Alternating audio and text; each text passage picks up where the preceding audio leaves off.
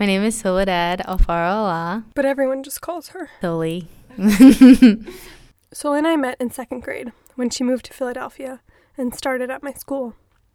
We know each other very well, so of course getting her to let me interview her after she got her first tattoo a few weeks ago was pretty easy. I have one right now, and then at the end of this month, I'm getting 2 more.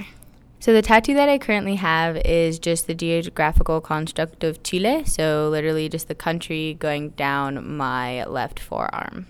So I got it because I'm Chilean, and I've been there before. But not only is this tattoo about where Soli's from, it's also about what she does. I'm a poet, and Chile is actually known for their poets and the people that come out of there being revolutionary writers and revolutionary thinkers, and I've always been that kind of person.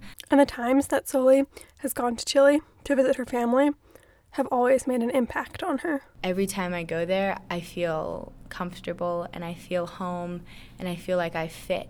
And that's actually really hard for me. In most environments that I'm in, I definitely feel like the outcast, and that's one of the very few places that I don't feel that way.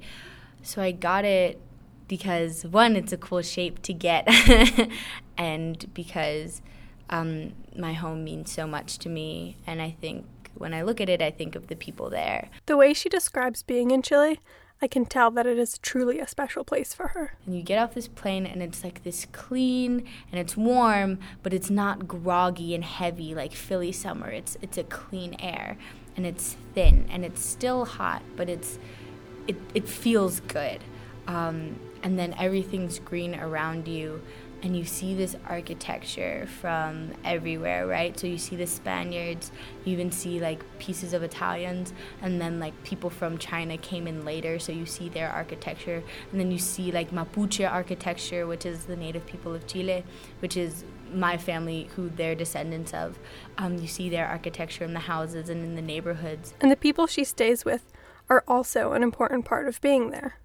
Her uncle, who she is so close with, his house is a place that particularly stands out to her. You walk in the house, and there's a roof, and everything's in there, but there's so many windows, and it's so open, and it's so bright, and then that's his office. But then you keep walking through, and it's completely open at the top, and he literally has, inside of his home, right? This is him walking from his office to his bedroom. He has trees, huge trees growing out the top of his house. Like, you can see them before you walk in, like when you're on the outside, are growing in the middle of his house. And he has a little pond, and there's fish, and there's fruit, and there's flowers everywhere, and it's beautiful.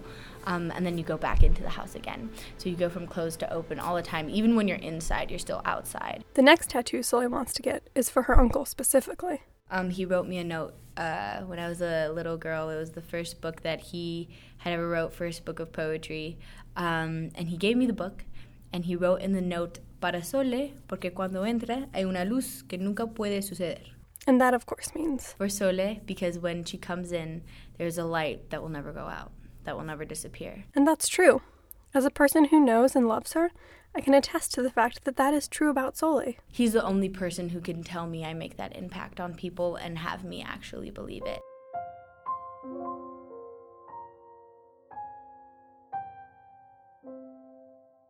Beneath that, on the top of my forearm, right beneath my elbow, I'm getting a bumblebee.